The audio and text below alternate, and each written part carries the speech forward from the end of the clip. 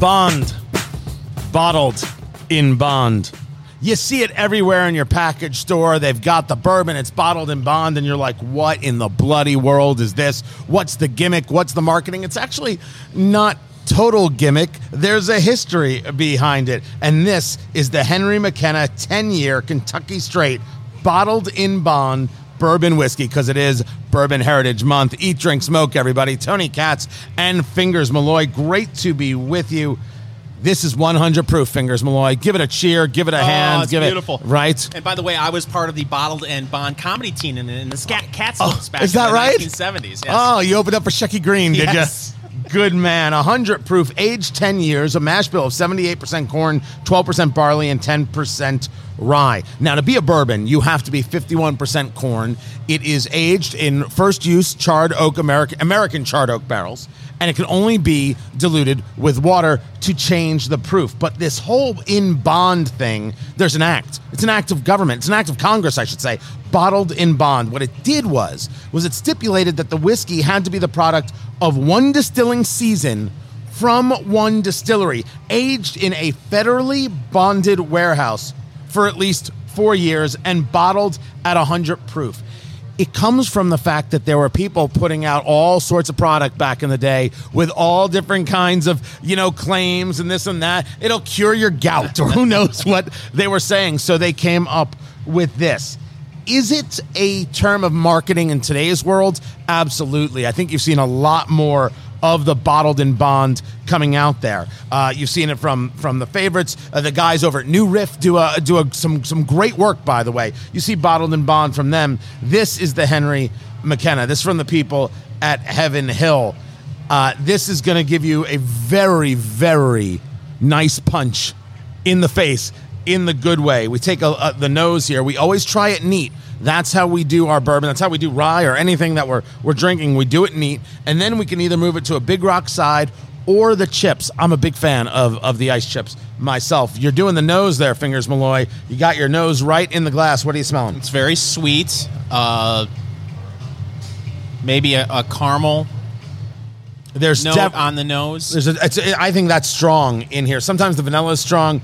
That's strong in here. I don't get much of a fruit on there, and I do get a bit of a medicinal, right? Some people call it an ethanol kind of smell there when they're doing it. I don't know how to describe that. I describe it as it smells like it's over 100 proof. That's what right? It smells like. Yeah. And it's weird because it's sometimes deceiving. You'll sometimes get that palate that really think it's going to hit you hard, and then it doesn't.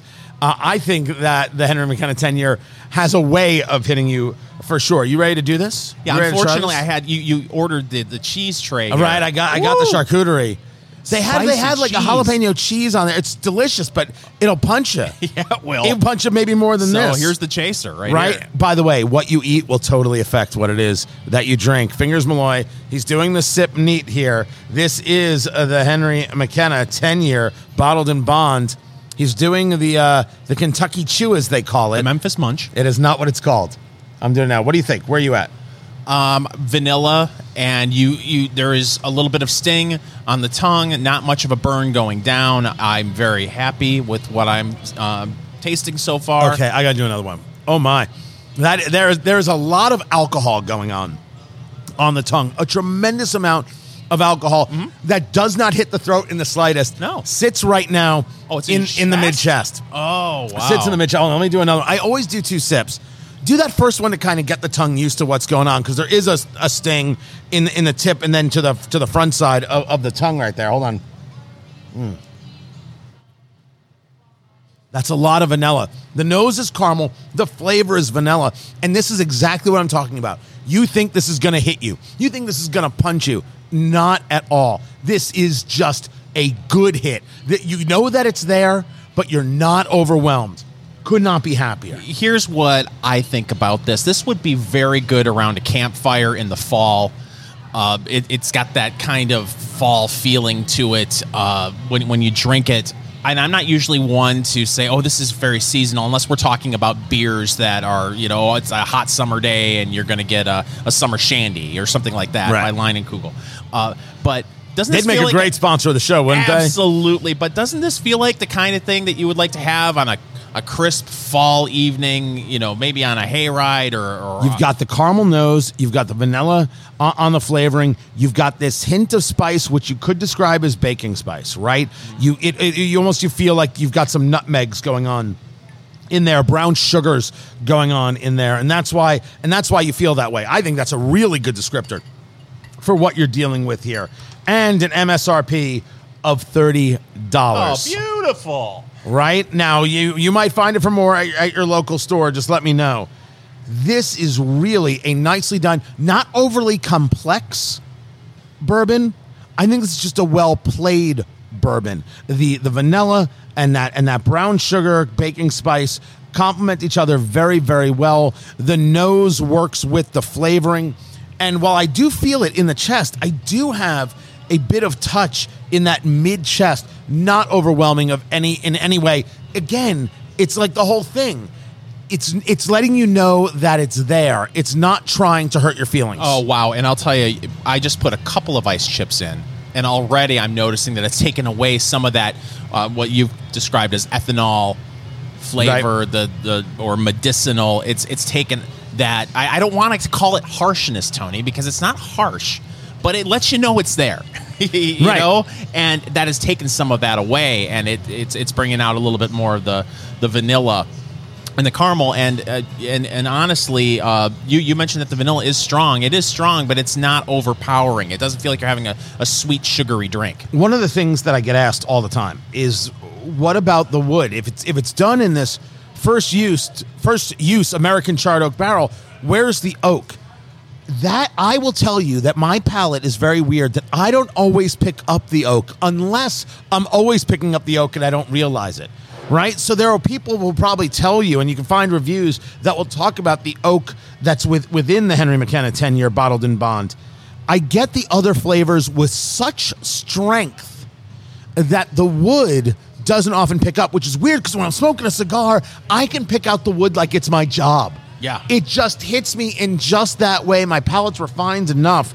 I can't say that it is with bourbons. I think that if you talk to better experts than us, they'll tell you that it's there. But I am overwhelmed by the vanilla and by that sweetness, that baking spice, that brown sugar, that I don't get wood. I also very often find when I'm doing bourbon, I find citrus flavors within. I absolutely love the citrus flavors they're in. I don't get that here. What I get is a really nice bourbon. And I'm still getting the cheese. So that's a good pairing then, right? I still get the cheese with the bourbon. No, this is fantastic, and especially at that price point. And on the chip, it's sweeter. Yeah. On the chip, it is sweeter. It has opened that up. It's opened up the caramel a little bit, right? Or do you say caramel? Is it caramel? Or is it caramel? Exactly. I'm not here to judge on this. I judge on many other things, not this. But it does open that up. Because it doesn't just open up sweetness, it opens up the flavor of the sweetness. You get more caramel, you have the vanilla, you've got that brown sugar, and that touch of heat, which you can call a spice, working for you. It is the Henry McKenna 10-year bottled in bond Kentucky straight bourbon whiskey. This is worth a try, dear kids. This is Eat, Drink, Smoke. It is National Bourbon Heritage Month. We're celebrating all month. You should be celebrating all month. Fingers Malloy is celebrating right now. Double fisting. I like bourbon. It is Eat, Drink, Smoke. Tony Katz, Fingers Malloy. And so we've been talking to distillers. We've been talking to manufacturers, people who distribute. What's going on with bourbon? What's been changing because of coronavirus? What's the future of this industry? We've seen so many people get in to the business. You go to a bar, you go to a package store, man, there are bourbons you never heard of before in your life. It's absolutely, positively incredible. So had a chance to talk to Nolan Smith of Backbone Bourbon, backbonebourbon.com, about like what he's seeing, what he's feeling, what it is that's going on out there. And the first question was, has the industry changed? Has it caused you to change what you make? Have you looked at things and said, you know what, we're starting to see because of coronavirus, maybe not, just the general industry, trends that people want a higher proof, that they're moving more towards rise. Have you seen new trends emerging over the past year? No, I wouldn't say, no, I would say no to that. I think with whiskey, you make a long-term commitment to what you're trying to do. I think I hope everyone's trying to make a quality product, but I don't think that the product is so different. I just think how we're selling it is a big challenge at the moment, and obviously people are still drinking, but the challenge is finding them in more narrowly defined selling opportunities, if that makes sense. And again, I think if I had to say one trend, I think it's the trend towards buying single barrels. I think those have become very interesting to a lot of people. It's a way to get something that's very special. Some of the iconic bourbons that have been out there, it's hard to find them. So a lot of bourbon clubs and bourbon aficionados have gone out of their way to find things that are unique and find companies that are up and coming, which is what we benefited from. You talk about niche, talking to Nolan Smith of Backbone Bourbon, backbonebourbon.com. Is the niche regarding a product, or is the niche regarding building a loyalty? Because so much of this, people have their brand, right? Grandpa had his brand, Dad had his brand, and people have their go-tos. Is it about breaking through that, or is it about finding that there's a certain type of drinker that really is the rye drinker, and there's a certain type of drinker that really is the bourbon drinker? Which way do you mean niche? Well, I think I understand the question. I think if you want to do the whiskey game properly, I think you have to take the long road. And what I mean by that is I think whiskey is particularly a kind of product where and what's been great about the boom is that there's more awareness, there's more willingness to try, but ultimately whiskey is one of those things that people, they love to have their whiskey. They love to sip on their whiskey. And to get people to try your stuff and then ultimately to become a follower, I think that takes a lot of time. And, frankly, I see a lot of people that have got in the whiskey business, they just want the quick result. And just the whiskey business by its very nature, it's hard to accomplish that. So, I don't think we necessarily go after a rye or a bourbon drink. I'd say we sell more bourbon than anything else, but we're committed to more of a profile. And you mentioned it earlier.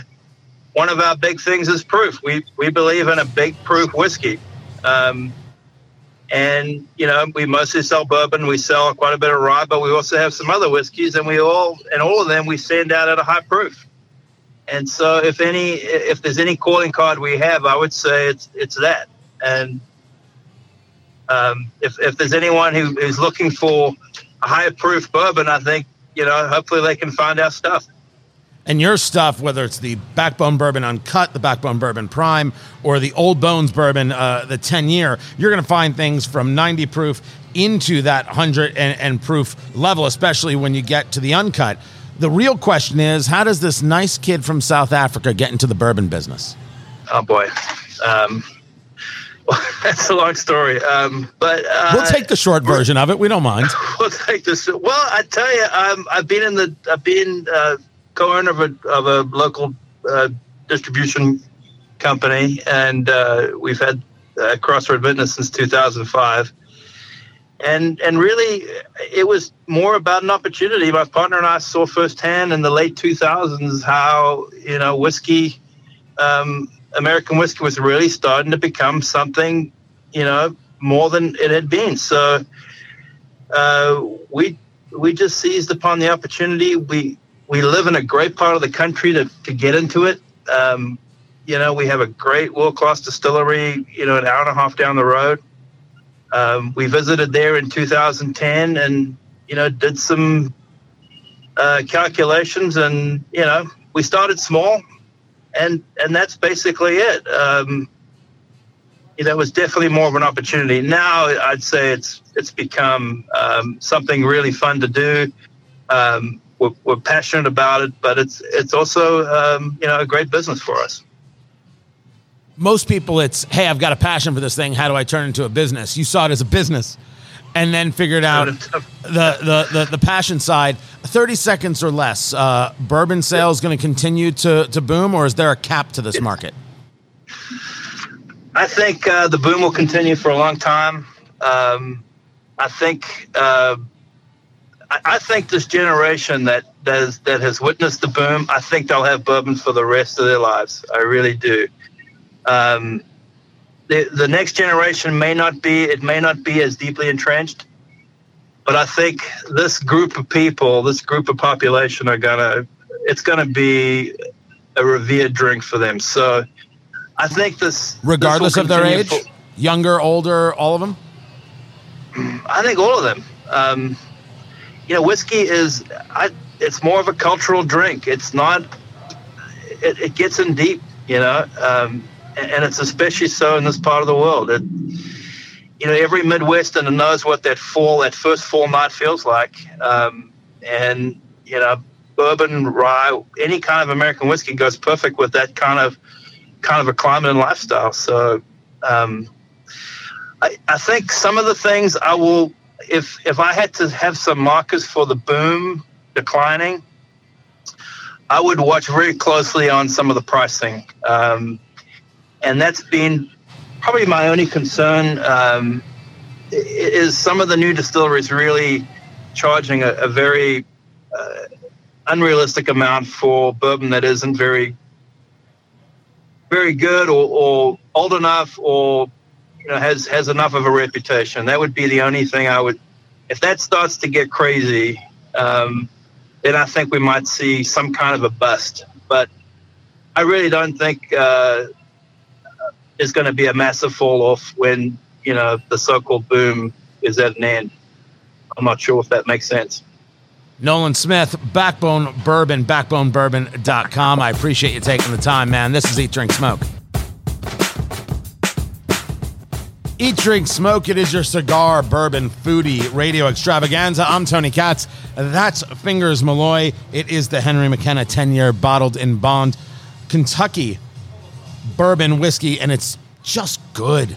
It is just good, 100 proof, in no way overpowering, but lets you know that it's there. The vanilla, the caramel, when it's on a cube, it's got a little water to open it up. That's that baking spice that's in there, brown sugar, all of it playing very, very nice, but not overwhelming, not over complex, just well played. Very happy with this bourbon. With the ice chips in it, it's really opened it up, and I'm really enjoying it. I don't want to use the word harsh because it wasn't a strong alcohol presence, but there was definitely a sting when you took a drink. And you said it got you in the chest a little bit. I really didn't notice it, but you drink much more than I do. Well, that is true. But the ice chips definitely opened things up, and at $30 a bottle, I mean, that's the MSRP that I found. People might find it different in their local store. Let us know. Let us know on the Twitter.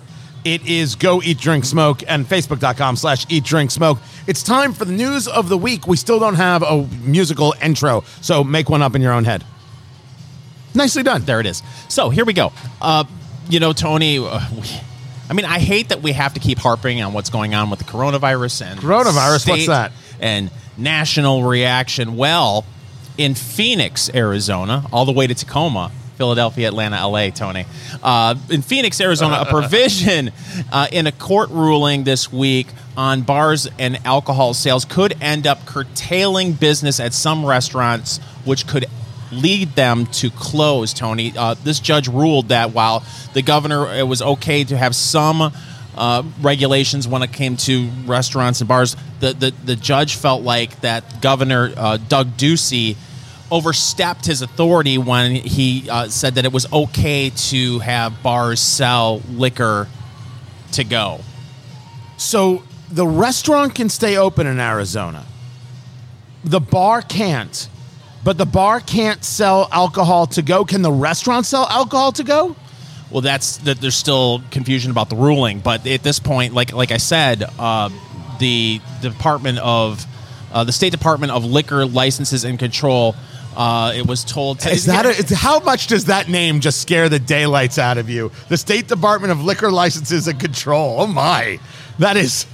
That is very dystopian. But we've talked about this previously. Why is it necessary for states to say, hey, you can't sell packaged liquor out of your restaurant and bar, especially when you're putting these restrictions on restaurants, the 25% capacity, the 50% capacity. They need to generate revenue. They need to do something to keep their doors open, and this is a good way to do it. But the judge said that the governor overstepped his authority. So this is maybe procedural. Maybe if the legislature comes in. But no, it's this continued slap in the face of anybody trying to survive coronavirus by changing the way they do business to be able to work within the new quote-unquote normal, a term I hate, by the way. So the bar has to close, the restaurant can stay open, but the restaurant itself, I was just reading the judge's ruling. Her name is Pamela Gates, Maricopa County Superior Court judge.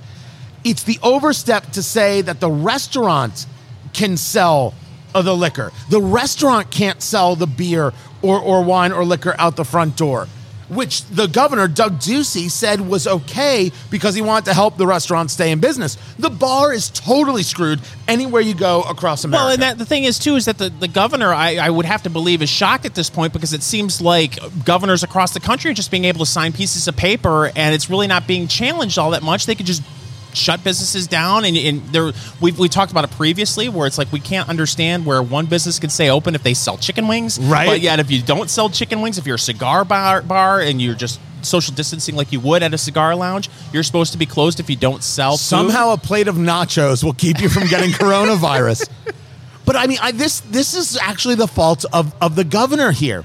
Because what happened is, and this happened in states all across the country, they picked winners and losers. They decided the bar was a no-go, but the restaurant was a go. And that doesn't make sense because if you tell me people can't sit at the physical bar, right, where we record at Blend Bar Cigar in Indianapolis, it's a cigar lounge, but they have a bar. The bar is not open. You're not allowed seating at the bar, but you're allowed seating at the table. Now, people could sit close to each other as close as they do at a bar, at a table, but yet the table's okay and the bar is not. This is the backwards thinking at play. And this isn't a question about whether or not coronavirus is real or staying safe. That's not it. It's about the application of the mandates, not even laws, but mandates and how they're affecting real businesses. We're still learning, as we've often talked about, what's going to happen to businesses all across America. It's the arbitrary nature that has people, regardless, this is the best part, regardless of their political party, they're like, what's happening here? I don't know what's going on. Yeah, and I got to tell you, people are confused not only about, rulings like this, but also how these rules are enforced, especially state to state, Tony, where governors in states may have similar executive orders, but they're being enforced entirely differently. I went to Michigan a couple of weekends ago, played some golf, and we went to a bar after the round was up, and there was a sign said 50% capacity, you must wear a mask. I walked in, every table was full. Except for one, and it wasn't a situation where some restaurants and bars they're taking tables out. Right. The place was packed. Nobody's looking. Nobody's enforcing this sort of thing. So there's just confusion, and you're getting to the point where you're having businesses snitch on other businesses because of that right there. It's like, well, I'm playing by the rules, and then they're you've got snitching on each other. Oh yes, and then you've got my dad's favorite watering hole in Michigan. This is the other thing that really upsets me. I love this. Your dad is how old? 82 years young. Meets the same guys. Yes. At the bar.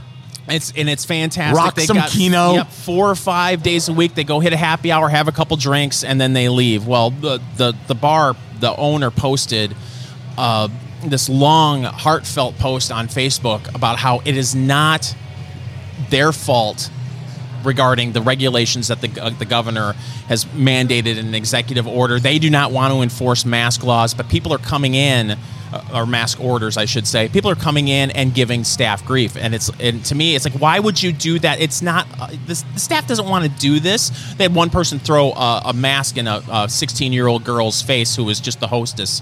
I want to see that guy in jail, or that woman in jail, and I'm never that person. You can't take it out on these employees. It's as wrong can be, and we're seeing it in a lot of places. You oppose the mask, go see the governor, and go to it. I'm not going to tell you no, but it's sure as bloody hell better than taking it out on some employee who works there. Right. That's ugly. And again, the confusion part is what's really got people upset. But if you're snitching on another business, they're trying to survive. They're trying to survive. And really, you know what? I can't anymore. I'm done with my coronavirus talk. Next subject. Well, here is a little happy story, Tony. Let's do I like a happy story. Let's do a follow-up on the gents last week in Lincoln, Nebraska, who addressed... Saucy Nugs guy? Yes, Saucy Nugs guy said we should not be calling boneless chicken wings because... Wings have bones. Yes. Buffalo Wild Wings is giving $1 per boneless wing, a chicken wing, to the Boys and Girls Club on this past Monday, and they put this guy, good-natured, on a wanted poster as part of the marketing. Oh, Andrew Christensen is his name. Christensen. The guy who went to his town council meeting and said, we have to stop the name boneless chicken wings. We have to let children know that wings have bones and it's okay and they're delicious. So good for Buffalo Wild Wings for getting in on the mix and understanding it. I think Lincoln, Nebraska's got to go full bore. I think they have to call themselves, because what this guy said is call boneless wings what they are, chicken tenders, or call them Saucy Nugs. And I think they have to call themselves the Saucy Nug capital of America. They have to have a Saucy Nug competition. 20, 30,000 people will show up if you have a Saucy Nug competition. And it's just a weekend of people serving, boneless chicken wings. And have a rivalry with Buffalo, New York. Sure. You got the real wings versus our Saucy Nugs. You have people come in, celebrities. Prince Henry could come in and do a thing.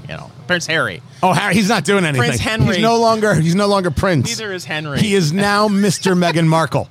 That's exactly who he is. He gave up all opportunities of nobility. This is Eat, Drink, Smoke. There are good ideas in the world, but sometimes the good idea is in the wrong place. It happens all the time. You'll see a restaurant idea, you see a business idea, and you'll be like, that's great, but why here? It doesn't work here. This is the story of why Los Angeles is a terrible place to open a whiskey hotel.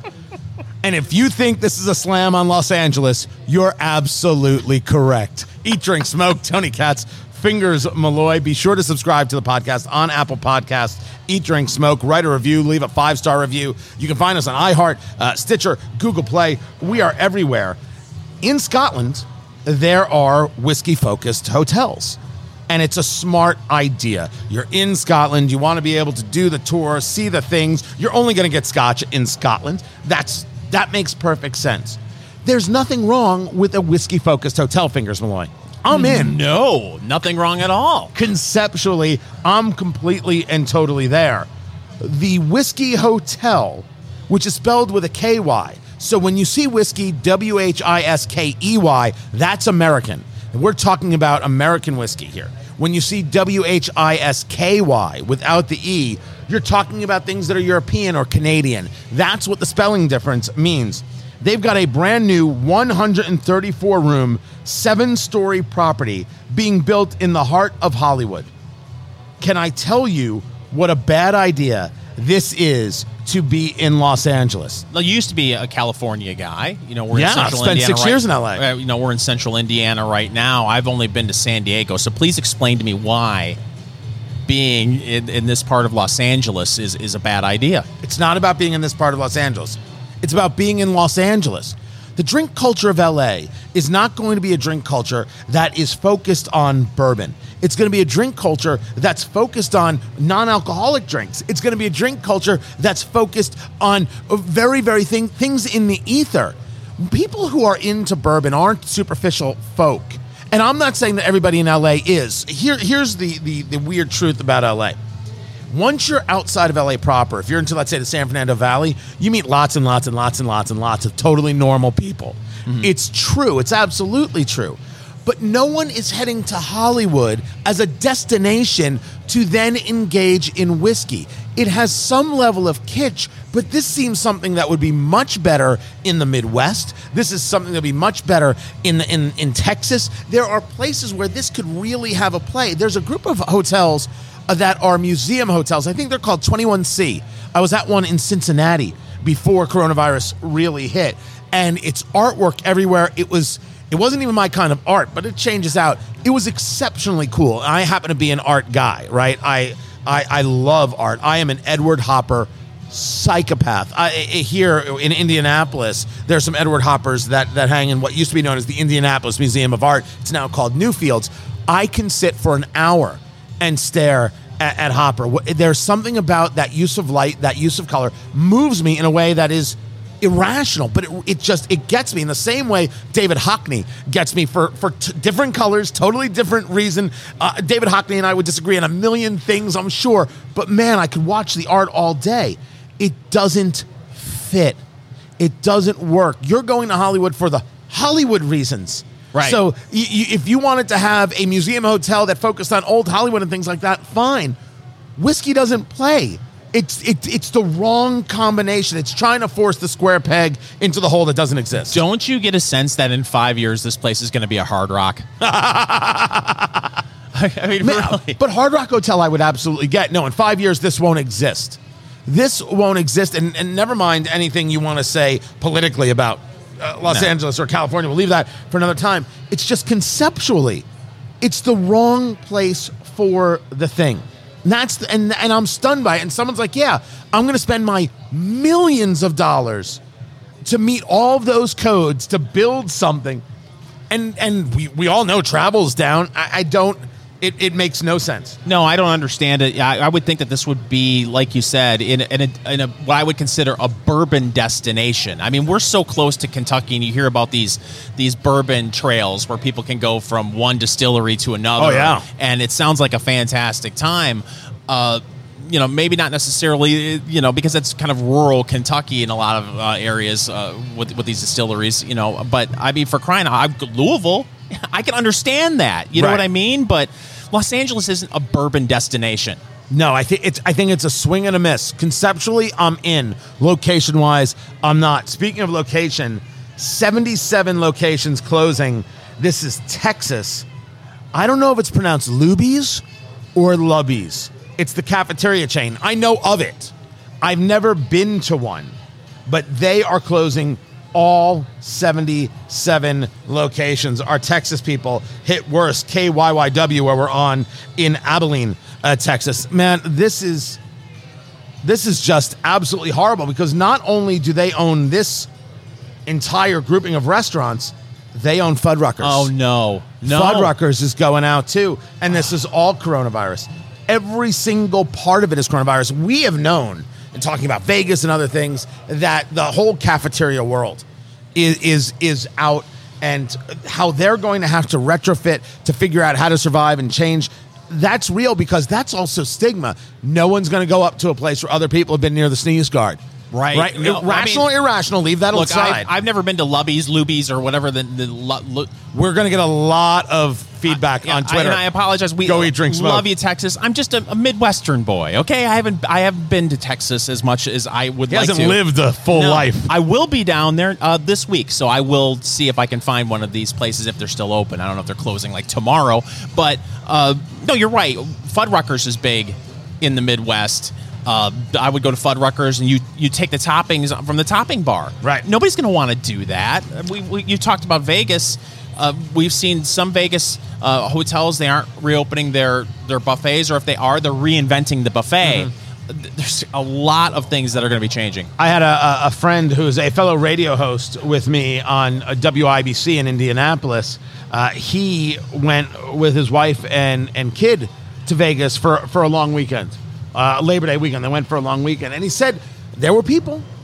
It's just not the same. It's not the same amount of people. And when you're sitting at the pool, I mean, temperatures last weekend in Los Angeles hit 121 degrees. Right. Insane. So Vegas had to be 105, 110 without question. Sitting at the pool, you have to wear a mask. Oh, it's crazy.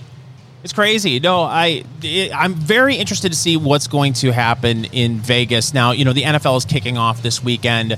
They have this. Oh, God, that's right. We will get into that. They have this beautiful new stadium for the Las Vegas Raiders. Los Angeles, Oakland, wherever they're from. I mean, the Al Davis Raiders. Yeah, this place is a palace, and the NFL in most cities, they're not allowing fans to attend, and even if they do allow them to attend, 25% capacity at the most. Here you've been planning for 4 years to open the stadium, had this grand opening, and on second thought, that's not going to happen. But it's just back to the bigger chains. You would think a place with 77 locations, they've got the capital, they can work this through.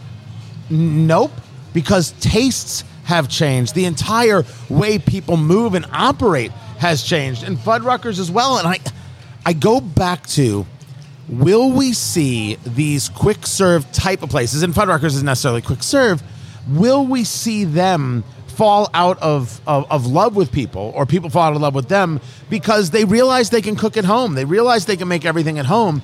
And what they can do is they'll go out for the nicer meals. I want to see if steakhouses have seen the increase, because if I'm going to cook 90% of my meals at home, I can afford to go out with my wife or husband or boyfriend or girlfriend, whatever it is, or the family, to that nicer place and spend the money and actually get a meal that's worthwhile, as opposed to the money we were throwing for just something to put in. That's not an insult to Fuddruckers. That's a conversation about so many places. Well, that's what's going to be interesting is, for lack of a better term, the middle class restaurants. The fast food joints. Not a bad way to put it. The fast food joints, they're seeing an uptick in business because people are just going to the drive-thru. They aren't going in and they aren't going to dine. And then will the fine dining, will that spike, and will all the middle of the road restaurants suffer?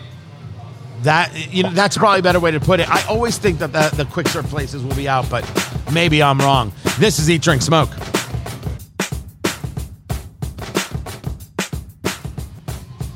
I am a flat-out sucker for the Cameroon, everybody. I'm talking about the Cameroon wrapper of a cigar. There is something that brings out a sweet in that, a touch of nut in that, a touch of joy in that. I search out Cameroon cigars, but rarely do I search out Arturo Fuente. For whatever reason, it's psychological. It's in my head and I am wrong. I don't search out Arturo Fuente cigars until you get to the Arturo Fuente Don Carlos Presidente Cameroon. Mm-hmm. This is Eat, Drink, Smoke. Great to be with you, where we eat the fine food, drink the fine bourbon, and smoke the fine cigars. Tony Katz and Fingers Malloy. This is the cigar today. It's an interesting shape in terms of the size, because it doesn't quite fit Churchill. It doesn't quite fit other sizes. This Presidente, 6.5 inches with a 50 ring gauge. Cameroon flavoring that Cameroon wrapper, I should say, just gives me a flavor I absolutely adore. I'm a sucker for the Rocky Patel Cameroon, the 2003 vintage. I think that cigar is fantastic. CAO makes a solid Cameroon. This Arturo Fuente is fantastic. This is Dominican in terms of where it's from. The Cameroon wrapper, Dominican binder and filler. That's what's inside. And when I talk about the size, it comes in at 6.5 by 50. So 6.5 refers to the fact that it's 6.5 inches long. Tee-hee. Always makes Fingers Malloy laugh when I say that. And it's a 50 ring gauge. That's how thick it is around. Tee-hee. Also makes him laugh. Just to give you a way to compare it, a 64 ring gauge would be a full inch around. 50 is a nice, comfortable feel in the hand. It's a nice, comfortable mouthfeel as well. And this, for me, is the size and shape of a cigar that is my go-to. Because when I smoke, Fingers Malloy, I'm giving myself the time to smoke always. And so I can get through all of this, which, depending on who you are, is an hour to an hour and a half, without question. Absolutely. And we have both been looking over to see if we can get some coffee with this, because it's going to pair very well. It's also pairing very well with the whiskey. But we're just into the first third, and I looked at you right away and said, did you get the nutty notes right off the bat? That's what is coming through right now for me, as well as a sweetness. I can't put my finger on exactly what it is. I would argue that the sweetness of this cigar, in terms of what the Cameroon offers, very often I ascribe to wood, almost some people would say a cedar kind of feel to it. I get a wonderful, glorious cream out of Cameroons. I find it remarkably soothing. Now, let me say again, Arturo Fuente makes absolutely fantastic cigars. So I don't want the Arturo Fuente people mad at me. I don't know what it is. I don't know why I have a mental block. Whenever I'm in a humidor, I pass right by and I'm wrong. I know I'm wrong. My name is Tony Katz and I have a problem. I know that I'm wrong, but I will tell you, this is the first time I'm doing the Presidente. It's not that I haven't done Don Carlos. It's not that I haven't done Arturo Fuentes before. It's the first time doing this. This is a wonderful Cameroon wrapper. This is a nice, deeper kind of milk chocolate. You can actually see the leaf in terms of how it's rolled. Sometimes it blends in very, very well. I like to see it. I like to see the leaf in the construction. It's got just a touch of oil and it's a touch gritty. I happen to love that in a wrapper. I want to feel that bit of grit. I want it to have just that slightest bit of, okay, not perfectly smooth, but you could feel it in your hand, and that is where so much of the flavor is. But this is a nice mix of just a touch of spice being Dominican, and then that creaminess that comes out of, for me, a Cameroon wrapper. Underrated as anything out there. I search out Cameroons any chance I get. Well, and you can't fault yourself for not being drawn to a particular brand of cigar. You're drawn to what you're drawn to, and it's very easy to get into a habit or into a rut. And the challenge, as if you're a beginning cigar smoker or a person that's been smoking for years, is to continue to try to go outside your comfort zone and try new things. You walk into a humidor. The humidor here at Blend Bar Cigar in Indianapolis is larger than my first studio apartment, Tony. It is from floor to ceiling. It's full of cigars. And you can find this online as well, but I want to explain why. And my reason why, I'm totally wrong. This cigar is a medium to full-bodied cigar, but for me doesn't play that way. The sweetness that I get out of the Cameroon totally pushes it into that very, very easy medium category. Always has for me. My issue is bias. I don't know what it is. And I think that when you talk about ruts, I think you're absolutely right, Fingers, that people do that. For me, I look at some brands and I'm like, that's old school. I look at some labels and I'm like, that's old school.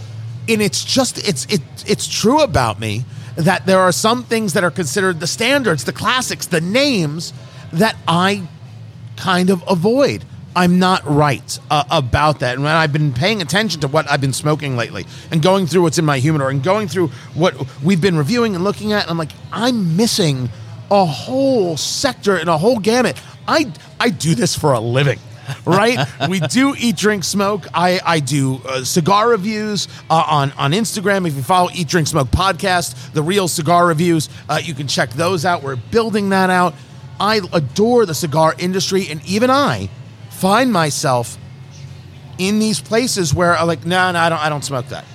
And I don't have a good answer. And I asked myself the other day, why not? And the answer is, there was no answer. I was just wrong. I allowed myself somewhere in the back of my head, somewhere deep in the occipital, to make this claim. Right. And this claim is absolutely backwards. No, you have to go outside the box. We've talked about, how you're more of the cigar guy on the show and I'm more of the alcohol guy. I was smoking more of the alcohol guy. You are all of the alcohol guy, Fingers Malloy, America's favorite amateur drinker. Oh, but back in the 90s, I started getting into cigars, and I would listen to sports talk radio, and Punch was a huge sponsor of sports talk radio. So when I would go to a cigar bar, and I didn't, I was a little bit apprehensive to talk to anybody there about what I should order. I was just like, give me a Punch cigar. And when I got back into it, and I was around you, I would smoke Punch, and you'd be like, well, there's so much more. And there's nothing wrong with Punch. There's nothing wrong with Punch. Punch makes a great cigar. The after dinner cigar, I believe, a couple years ago was Cigar Aficionado's top 10. They make a good product. But you were like, hey, walk into that humidor and look at all the options out there. And it's so true that you can get yourself into places that you don't even know that you're in. And I feel that way about Arturo Fuentes. So I'm trying to build myself and remind myself there are things worth trying. Now, when we review a cigar, we review it in its thirds. First third, second third, and final third, right? That's the way we break down a cigar. The cigar flavors will change as you go through it. Write down what it is you're experiencing with the cigar. Write down what you ate that day. Write down the weather. What were you drinking with it? Yeah, we've got the Henry McKenna 10-year, the bottled in bond, which is tremendous, but absolutely got a coffee with this. I am such a huge fan of coffee with the cigar. I can't even take it. If it grows together, it goes together. It's just what I love more than anything else. But the little bit of cocoa that you're getting, the little bit of cream that you're getting, the touch of spice that's in there because it's Dominican is just playing very, very well. And at an MSRP of $12 to $14 a stick. All day, every day. So you're talking about 6.5 inches, so you feel like you're getting value of it. Now, that's not a reason to get a cigar. There are plenty of 5-inch cigars out there that'll do you just fine. But you feel like there's a full value here. And in this flavor profile, the Arturo Fuente Presidente Don Carlos is just doing the job. You got to try this for yourself. This is Eat, Drink, Smoke. The good news is here. The season is upon us. Trader Joe's has released its 2020 pumpkin products. Oh, good Lord. Never stops. Eat, Drink, Smoke, Tony Katz, Fingers Malloy. And Fingers, who is America's favorite amateur drinker, he is in love with all things pumpkin. Why do you hate me? If there's a pumpkin spice in a coffee, he wants it. If there's a pumpkin spice flavored waffle, he's got to have it. If there's a pumpkin spice whiskey, oh, dear Lord, bring it his way. Anything pumpkin spice. Why don't you tell everybody, Fingers Malloy, what it is you enjoy about pumpkin spice so much? Pumpkin spice is not a lifestyle. Please make it stop. Pumpkin spice bread, that's fine. Pumpkin spice pastries, that's fine. Pumpkin spice whiskey, not so much. Pumpkin spice alcohol, not so much. How about spicy pumpkin curry for your simmer sauce? I'm sorry. What? Pumpkin and curry. Oh, together like nuts and gum. Together at last. Pumpkin empanadas. A delicately spiced pumpkin filling in a traditional flaky pastry. Okay. So it's a dessert. Okay, I'll buy that. But it's not an empanada. Well, no. It's not an empanada. It's not an empanada. Well, look, we get this in this argument all the time about I'm pretty sure it's cultural appropriation. It's like Taco Bell calling themselves Mexican food, right? There is a pumpkin butternut squash bisque. People are weird about butternut squash. Butternut, like that kind of soup, I adore that kind of stuff. And pumpkin plays well. Okay, I'll buy that too. A bisque. And that's another thing too. A bisque to me is a fall, winter type soup. You know, so that's wonderful. I'm in on that one. So this is all at Trader Joe's. You can go right now and get it. Wouldn't Trader Joe's make a great sponsor of the Eat, Drink, Smoke radio show? Fantastic. I would wear an I Heart Pumpkin Spice Trader Joe's t-shirt if they became a sponsor of the Eat, Drink, Smoke radio program. Well, if they do, they will also give us a year's supply of pumpkin spice protein smoothie. Fingers. Okay. Okay. You got to see how angry he is. It's dismay and disgust and just, he's uncontrollable. He's apoplectic. Here's a problem. And I know this is a personality flaw on my part. You just started saying pumpkin spice, and I immediately dismiss it. A pumpkin spice smoothie? Okay. Oh, you're totally wrong. Okay. I'd rather eat a pumpkin spice empanada than a pumpkin spice smoothie. Oh my God, that sounds awful. But you're getting protein, Tony. 11 grams of it, according to them. And then you can pair that with some pumpkin tortilla chips. No. No. Why? What are you going to do with the tortilla chips? Pumpkin tortilla chips. Okay, I have seen there's some really popular blends of salsa, maybe a pineapple salsa, a fruitier salsa. I mean, but what are you going to do? Cinnamon salsa? What would go good with pumpkin tortilla chips? Nothing. It's a bad idea. They also have pumpkin ravioli. Now, no. I'm going to go the other way with this. As a dessert thing, right? That's a wonderful sweetness. Is it traditional? Oh, God, no. Okay, but what's the sauce? What's the sauce that goes with the pumpkin ravioli? What would go with that? I mean, to me, what would you do? Just put it plain on a plate? You got to have some sauce with your ravioli. I would actually just use the olive oil and let the flavoring of the ravioli kind of see if it flavored everything else in that way. A little oregano? No. Turmeric? No, That's awful. Stop it. By the way, they do have pumpkin spice coffee, which you can get by the can or in the single serve pumpkin spice coffee cups. Okay, you're not doing that, right? I mean, you love your coffee. No, I do. I'm not as picky about my coffee as you. I'll go to the gas station and grab a hot, steamy cup of joe that's probably sat in that pot for 6 hours, and I'll be fine with it if I put enough cream. Stuff in it. Yeah, stuff. Stuff in it to not make it taste like coffee. Schmutz? No, not schmutz. Not Your schmutz? Yiddish is awful. Holy cow. You would think I would have picked My up more of grandmother that is ashamed of you. Central Indiana. Holy but goodness you wouldn't do gracious. pumpkin coffee.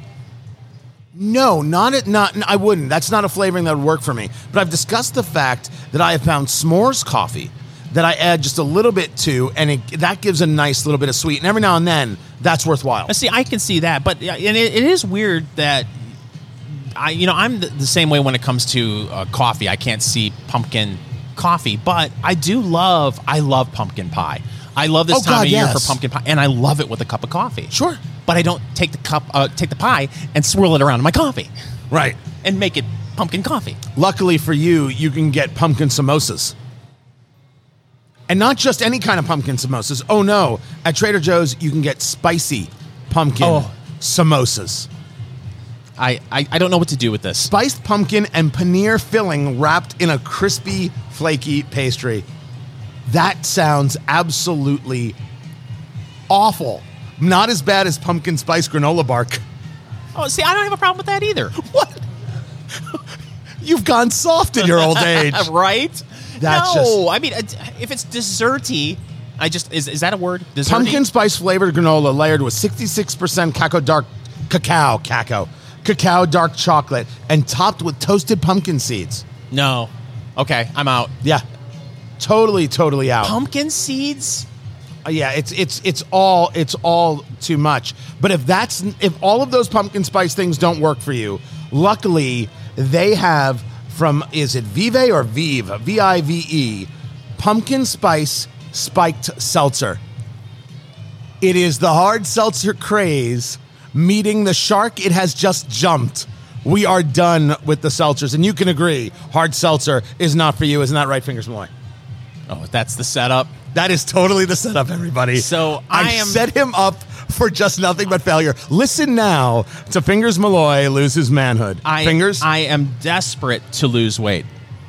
And so I decided to go on the little low-carb thing that the kids are crazy about, and I've lost 30 pounds. That's incredible, by the way. I don't see it. You still look terrible. Thank but that's you. really impressive. It's the nicest thing anyone said to me in the last 2 minutes. But no, I try to eliminate the carbs. These hard seltzer, whatever the spiked seltzer, a lot of them have 2 grams of carbs in a can. Right. A buddy of mine, a mutual friend of ours who's keto. I love that you blame it on somebody else. Yes, That's so great. He said, try it. So I tried it, and I wanted to hate it. And wait, what kind was it? Truly. Truli, or is it with a Y? Y. I think it's with a Y. And they had a multi-pack. There was a watermelon, kiwi, mango, passion fruit, and pineapple. It's getting smaller as you sit there, isn't it? Yeah, I know. Yeah. And I got to tell you, the pineapple tasted like pineapple perfume. But the mango, it was like, okay, I could drink this on a hot summer day. Only 1 or 2. They're very sweet. Are they? But yeah, I can understand why people on a hot summer day by a pool would take a couple of these.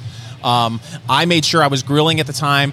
I had it in an insulated cup. I poured it in there so nobody was seeing me waving around my cigar my next to my You grill. weren't being a woo girl drinking your White Claw? No. Woo! But Tony, I wanted to hate it, but it was good? It was passable. Yeah. It got the job done, Tony. We have coming up an entire episode of reviewing hard seltzers. Budweiser's in on this game. Everybody's in on this game. We're going to have to do it. I guarantee you, pumpkin spice spiked seltzer will not be there unless we're doing it just to figure out how awful it can be. It can't be good, right? No, it can't. This is Eat, Drink, Smoke.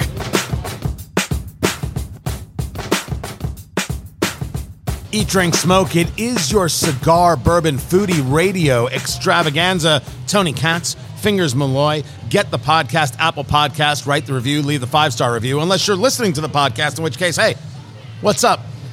We're on stations all across the country and really appreciate it. Welcome, WDBO in Orlando. Good to have you. Glad that you are here. That's a trip we're going to have to make sometime in December or January.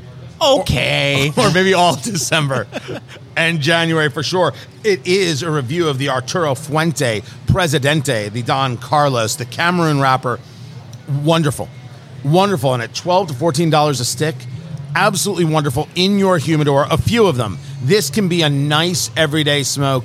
This can be an easy share with people cigar. It's 6.5 inches with a 50 ring gauge. Just wonderful. Oh, it is wonderful. The nutty notes that come from this, the sweetness that comes from it, it pairs very well with the coffee that we both ordered. And at what we said, this was $15 a stick. 12 to 14. Oh my goodness! I believe it has to be in your humidor. And we're doing the Henry McKenna 10-year bottled in bond bourbon, which is just wonderful. I got to admit, as a pairing with this cigar, there's a little more heat on the bourbon, on the Henry McKenna, which I don't know if it's the perfect pairing with this cigar, but as a standalone, the Henry McKenna is wonderful with an MSRP of $30 a bottle. Very, very enjoyable. $30 a bottle, and to have it be that enjoyable, definitely something that needs to be in your liquor cabinet. With a little bit of cool water or a couple of ice chips. I would not recommend it on the big cube. Just open that baby up just a touch is all you need to do. Fingers Malloy, it is time for news of the week. Tony, you know how fast food restaurants or chain restaurants, they'll have little specialty menu items that they'll test out in certain markets? Sure. Arby's. You've heard of Arby's, right? They have meat. They do have meat. And now in certain locations in the Atlanta area, you can buy their meat standalone. You can buy it by the pound, Tony. That's brilliant. That's absolutely positively brilliant. The ad campaign has been spectacular. It has worked. I don't know the last time I was in an Arby's, but I was watching. Are you kidding? No, I don't know the last time I was in a fast food place. It's just not my style, man. I'm not getting angry at you. It's not where I normally go. I wasn't angry. You were angry. I'm angry. I'm not pumpkin spice angry, Tony. I'm just surprised. Maybe it's because there was a time, and I'm sure you could tell by looking at me, I would be eating fast food 2 to 3 times a day. 2 weeks from now, you're gonna be eating fast food. I know you very, very well. That's the kind of support I expect from a friend. Lost 30 pounds on keto. Next week, I had 5 roast beef sandwiches. It was 5 for $5. I had to. They have jalapeno poppers there. They're fantastic. With Bronco berry sauce. Arby's would make a fantastic sponsor of the Eat, Wouldn't Drink, they? Smoke radio program. My gosh, I'd wear the hat. I would wear the Pharrell Arby's hat anywhere you go. But it's a great idea, right? I mean, especially during coronavirus times when people don't want to necessarily go to the grocery store. They can just go to the drive-thru and say, give me a pound of turkey. So is it the same thing like you would do meals, like if you like at a Boston market and you could like do the whole meal kind of thing? Is it that kind of thing? Or can I get a sandwich and just get a pound of roast beef? Do I have to get it with like mashed potatoes, like as a family kind of thing? Well, like according to the Today Show, which the Today Show? Yes. Love you, Hoda Kotb. Don't know the last time I watched, but you're my girl. I'm just going to put that out there right now. Why not? They're selling this like deli meat. So that's it's like in a bag. Here you go. Here's a pound of turkey. Here's a pound That of is roast super beef. smart. That's super smart. You've seen a lot of restaurants that when coronavirus hit and they needed a way to be open to be able to do that kind of serving, they turned themselves into markets. And they would have everything, and they'd have fruits, and they'd have, if you wanted toilet paper, remember when you couldn't get toilet paper, all those kinds of things. This is a nice play into that and very smart. The reason I brought up the whole conversation not being in an Arby's, I'm watching comedians in cars getting coffee. Jerry Seinfeld. Yeah. Which some of the interviews are, I'm not interested. Some of them are good, and some of them are excellent. And Seinfeld, God bless him, he's at this stage where he's got all the money and most everybody loves him. He cares about nothing. He just wants to be around people who interest him, and he's very okay with saying, this is not interesting to me. Yeah. I want no part of this. Thank you very much. But I forget who he did the show with, and after they got coffee, I was like, are you still hungry? Yeah. And they went to an Arby's, and they're driving, and they're eating Arby's. They're like, this is great.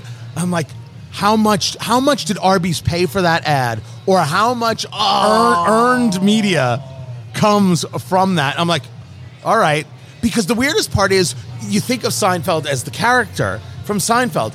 Would he be caught dead eating Arby's? And then you see him eating Arby's, and you're like, my mind is totally blown. Yeah, I mean, you look at the guy, and you can tell he takes care of himself. And I'm not saying that people who eat Arby's don't take care of themselves, but he doesn't look like a fast food cat. You know what I mean? And, I should have thought of that. Okay, how much money did Arby's throw at comedians in cars getting coffee to be able to do that? But you're right, it is entertaining to see. He just doesn't care. No. I mean, if something annoys him, he'll let you know. Right. And his guests will be like, yeah, I'm not interested in that. I don't want any part of that.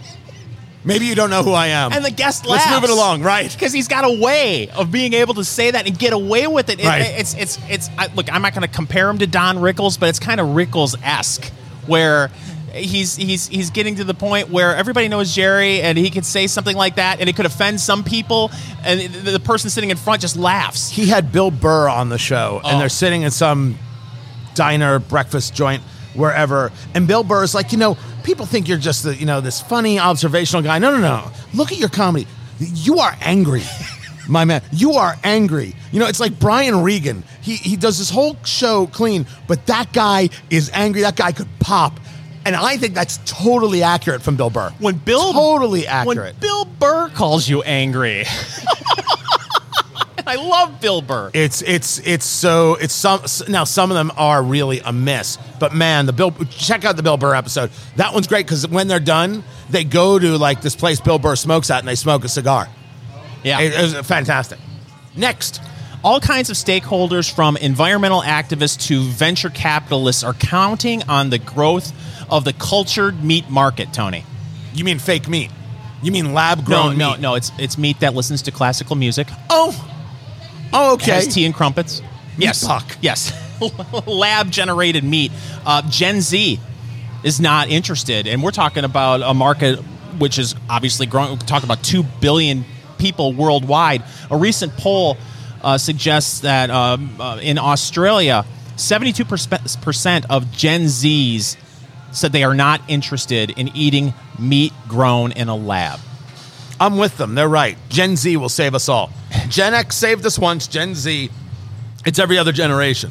They're right. The silent generation, skip the baby boomers, go right to Gen X, and then skip the millennials, go right to Gen Z, and everything's going to be fine. Millennials get the worst rap because there's so many good millennials out there, but yet there's so much insanity. They get the worst rap. I feel bad. Some of them earned it. That's all there is to it. I get it. The whole Beyond Meat craze, I understand why people would be interested conceptually. And if you tell me you can create this food and actually feed the world from it, I'm down. No problem whatsoever. But it's not that it's off-putting. It's almost that it's forced. Like, you have to be down with this. You have to be okay with this. How could you not accept this as the new way? And the answer is because I have a grill. Right. And I've seen cows. And I know what they taste like. We made short ribs the other day. Yeah. In the oven. It's purist. It's the way I do it. And it was the marinade is a soy sauce, garlic, honey. Sensational, exceptional. I prefer a beef rib just the way I am. I'm not opposed to ribs. I just prefer a beef rib. Sensational. I don't know if I would ever bring myself to say, hey, this isn't real meat. Let's try it. No, I can't do it, but we need to get you a grill, Tony. We need to get you a grill. We got to figure this out. I don't know what to do. I have grill paralysis. Total paralysis. I don't know what it is I want. I don't know what it is I want to buy. I don't know what it is I want to spend. And I'm just at a loss. I wish I could figure it out. So if you've got ideas, let us know on Facebook. Eat, Drink, Smoke. This is Eat, Drink, Smoke. Maybe football will save sports because the viewership is down in baseball and in basketball and in hockey. And now that we're in the weekend where pro football comes back, maybe we'll see the audience come back. Or maybe not. Maybe the bigger question is, what are you going to drink when you are or aren't watching pro football? It's Eat, Drink, Smoke, everybody. Tony Katz and Fingers Malloy right here. You are a football guy. You are wearing your Detroit Lions gear as we speak, Fingers Malloy. Forward down the field, a Lion team that will not yield. And when the blue and silver wave, stand and cheer the brave. Rah, rah, rah. Okay. Holy cow. The only one I know is JETS, Jets, Jets, Jets. It's the only one I know. I didn't know there was a fight song for the Lions. We sing that after they score, so you don't hear it very often. Oh, okay. Now I understand. Yeah. Never mind who's going to watch, and I'm curious your predictions for whether or not the audience is going to be there. Not even what are you drinking, although I'm curious what you're drinking for football. How much? What is an average Fingers Malloy? As you know, Fingers Malloy is America's favorite amateur drinker. How much gets consumed by someone who has been locked up, quarantined, locked down, kept away from society, no sports, the basketball, the baseball, no interest, football, really and truly America's game. No longer baseball, it's football. It's America's game. Yep. How much are you consuming, and at what time does it begin? Well, it begins at 11:30. Right? 11:30, right after church? Right, for the pregame show. I don't know if I should share this story with you. I only hope you do. You're not sharing it with me. You're sharing it with us. Your friends. Yes, and this is a safe space. This is an embarrassing story, and I can't believe I'm going to tell you this. Met some friends we watched the 1 o'clock game, the 4 o'clock game, and the 8 o'clock game. It's a lot of football. The sports bar we were at had, and this was a while ago, so I'm going to say don't judge me, but you're going to judge me anyway. Yes, I am. They had 110-ounce towers of Bud Light for $10. 110-ounce tower of Bud Light for $10. Okay. I drank 2 towers, Tony. I got there at 11:30, left at 10 p.m. And for those of you who are curious, I was not driving, and that sounds like a lot of beer. That sounds like a ridiculous amount of beer. Right. Now, you're 6'2"? 6'3". Oh, excuse me. 6'3" at a fighting weight right now of 259. Right. So, and by the way, was not, falling off the stool drunk or anything. Think about this. We started at 11:30. At 2 pints an hour, you're going to go through all that beer. And you start at 11:30, you're done at 10 p.m. That's almost. We'll do the math there. Let me see. Carry the one. I love the fact that you say it's embarrassing, and then you totally rationalized it. You're like, no, it's fine, really, because when you grab an abacus and you do the math, it's totally normal.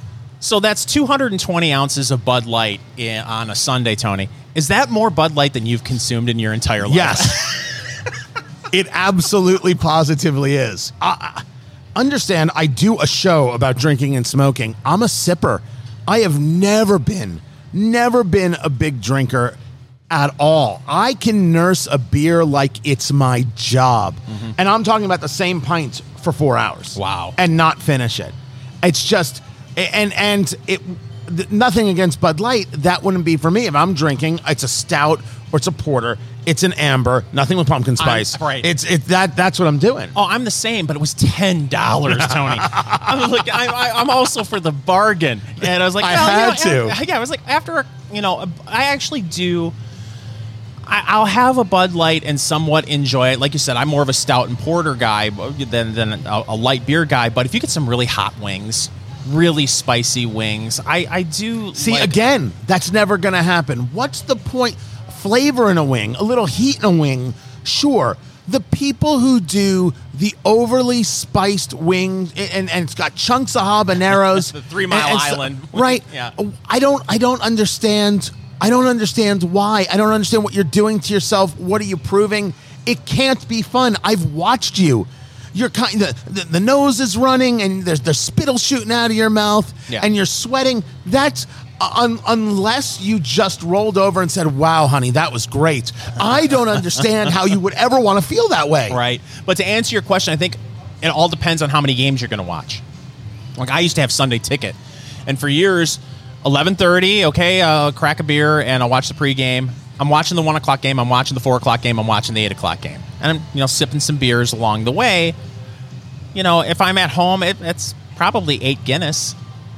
So it all depends on how many games you're watching. But it's going to be very interesting to see viewership numbers. Yeah. What the ratings are going to be like. But you're watching. You're going to watch opening weekend. You're going to be there now. Absolutely. You're watching. Look, I know that everything is politicized in this country now, and people are upset about politics creeping into sports. And I've said to myself, whether I agree with the politics that's being introduced in sports or disagree, I'm not going to let it impact a game that I've loved since I was 5 years old. Your exact line is, you're not going to let any of that ruin something you love. Since I was 5 years old. And I'm much older than 5 now, Tony. So, are you going to watch? Maybe. It's the best I can do. It's the best way I can explain it. Maybe.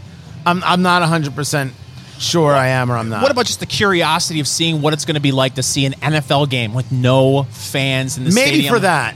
It's going to be interesting. Maybe for that, because you were talking earlier, they're limiting the amount of people who can be in the stadium. We live in Indianapolis, and the Indianapolis Colts have said Lucas Oil Stadium, which is gorgeous. Oh, one of the best stadiums in the NFL. It's got the retractable roof. It's fantastic. 2,500. 2,500 fans? 2,500 fans. Wow. Well, the Detroit Lions are hosting the Chicago Bears. They're lucky to get 2,500 fans. Oh, please. No, we go every week, and we leave disappointed by halftime. But no fans. Really? No fans. Zero. No, because Michigan, that's been they've been very, very cautious, Tony. I'm saying that politely. But there no fans for the first at least 2 games. Here's a story where drinking and politics mix. Very cool story. The News Tribune had it, that they found letters that were sent to John F. Kennedy. They're in the presidential library. And the letters are from Americans who wrote objecting to John F. Kennedy's embrace of cocktails at White House events. This is and talk about how history has turned, how life has turned, because when Kennedy got into office, there was a bar cart at events, whether state dinners or what have you, and people would send letters. Dear Mr. President, I think many feel humiliation and disgrace over our nation today when we learn of our White House turned into a shameful, drunken, all-night carousal and dancing. That's from Edith Fritz of Idaho. She wrote this in 61. I hope she didn't see JFK's Bud Light Tower in the Oval Office. Dignity previously engendered, gone. May God have pity upon your poor soul. Another one. Our nation was founded by men of Christian ideals. Let's keep it that way. There were a lot of people of Christian ideals who were also, having a drink. And it's unbelievable. This is such a great microcosm, just a great moment of how things have changed. And can you imagine if LBJ got those letters, what he would have done? That's exactly what he would have done right there. Lit him on fire directly in the Oval Office. You got to check out the Henry McKenna 10-year bottled in bond. It is worth it. And this cigar, which is the Presidente from Arturo Fuente, the Cameroon wrapper, it's just a wonderfully I'm just now getting in to the final third. I've been smoking a little quick, and it's built up a touch in spice and a touch in intensity, but it is very, very solid at $12 to $14. Worthwhile. This is a cigar that should be in your humidor. And I know a lot of people catching this over the weekend, and of course catching the podcast at Apple Podcasts, Eat, Drink, Smoke. We have not forgotten September 11th, which took place this week. Only hope that you don't forget either. You shouldn't. Tell your kids. This is Eat, Drink, Smoke.